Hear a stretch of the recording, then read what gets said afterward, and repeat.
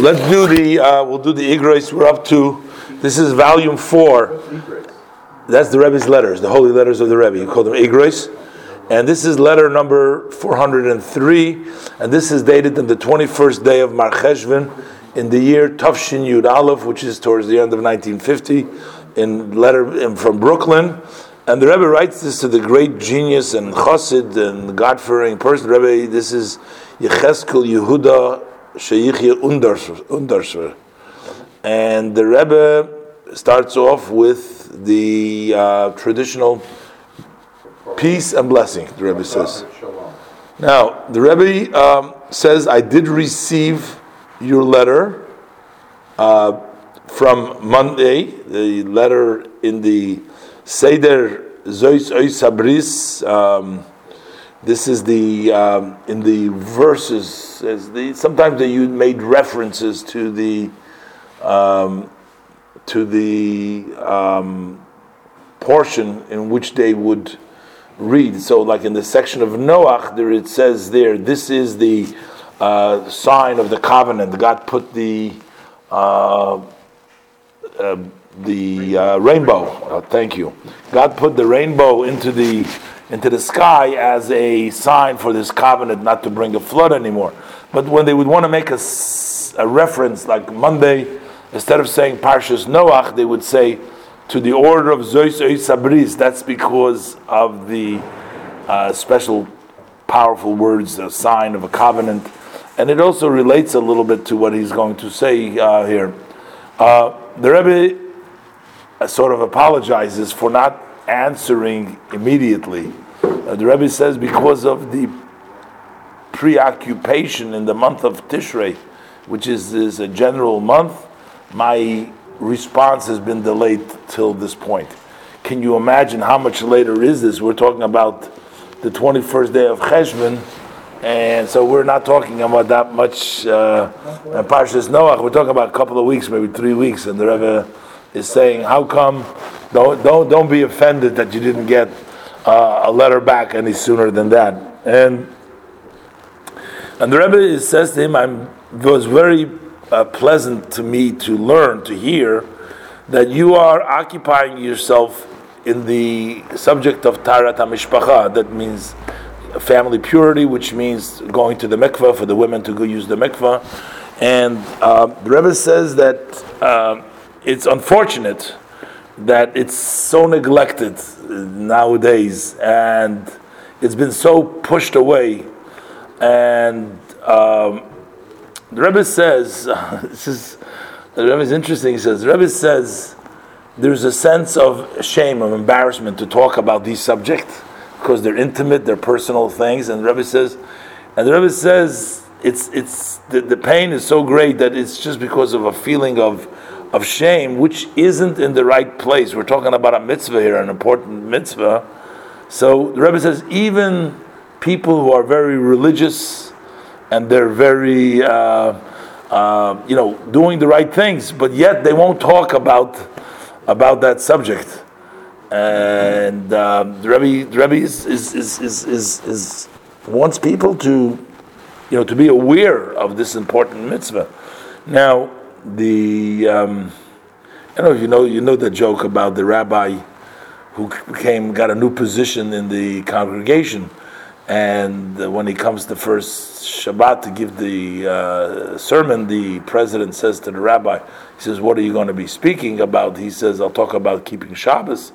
And the president says, not in this shul, because all these people, nobody keeps Shabbos in this shul, and you're going to chase away all the members. Who do you think pays your bills? He says, you can't talk about it. Okay, the next week, the rabbi says, what are you going to talk about? He says, I'm going to talk about eating kosher. So the president says, you can't talk about kosher. These people in the shul don't eat kosher. If you're going to tell them that they have to eat kosher, then they're going to be so offended that they will stop coming and they're not going to pay your bills. You're not going to have a job. All right? So then the third week, the rabbi says, what are you going to talk? He says, I'm going to talk about family purity, the mikveh. The rabbi said, the president said, you must be kidding. You're going to offend all the women in our congregation. He said, you can't do that. So the rabbi says to the president, he says, Mr. President, you hired me as a rabbi. Yeah. I'm supposed to give a sermon. Yeah.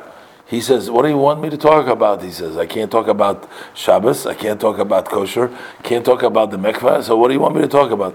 He says, I don't understand, what's the problem? Talk about Judaism, he says.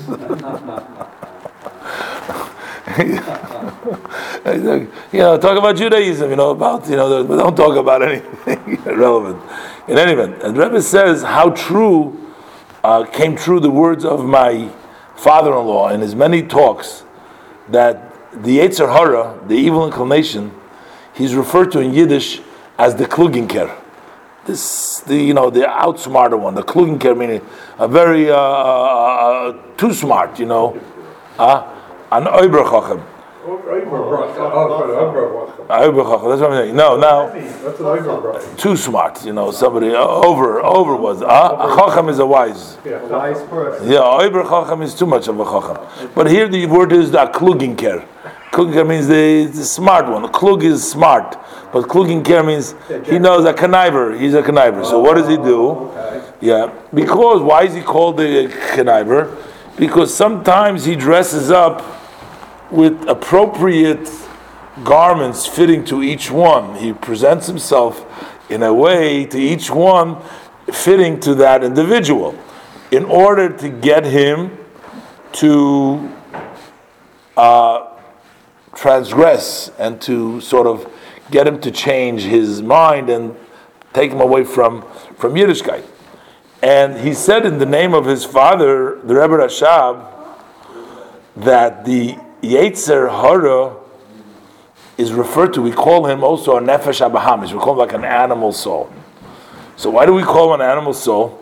It's not because he's specifically an animal, it's not because it's an animal. Because sometimes he can be like a fox, who is the slyest of the animals. And you need a lot of wisdom in order to understand his tricks. You need to be able, he has different ways, different tricks, he says. And sometimes he dresses up in a garment of an innocent, righteous person, a humble and somebody with good character. He dresses up and he's trying to take you away. He's all of a sudden now, he's a nice gentleman. He says, in each one and one, the nefesh habahamis, the animal soul, comes according to that person's individual's character, what he needs. So, the Rebbe says this, we see this in this matter, he says. Because on one hand, the measure of being shame, not pushy, being humble, being abaishonis, that's a good characteristic that represents all the three characteristics that the Jewish people possess. Naturally, is that they are kind people, and they're pity for they pity other people. And they're also baishonim. They're embarrassed. They don't. They're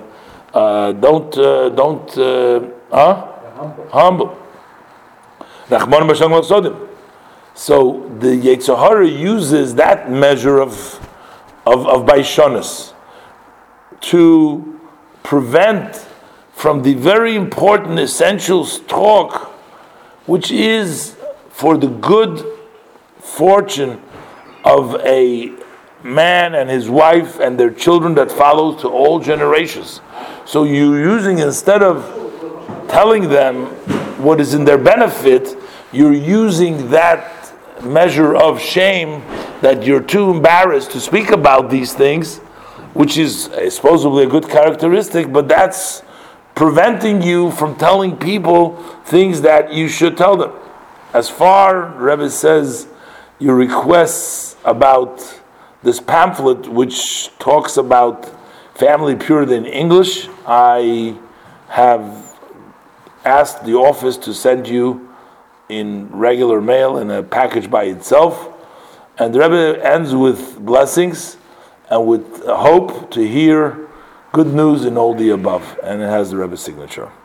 So this is again where the Rebbe takes every part, every Jew, every rabbi, every important person, and he's encouraging them that they need to go out there and tell people what Yiddishkeit, and even things that they maybe feel uncomfortable, it's not nice. The Rebbe says that's not an excuse. This is important. You should tell people what the Torah says, and that is something which is for their benefit. Which also brings me to the story that I once, the parable that the Rebbe uses in another letter, in which he says that when there's a fire burning outside, and then there's a person sleeping, and he doesn't want to be woken up because he's dreaming, he's in La La Land, and he's having all these beautiful dreams, and you're waking him up, he says, get away from here because I want to sleep. But then there's a fire there, and then the fire, and you save him, you wake him up and you save him, so eventually he's going to be real thankful to you.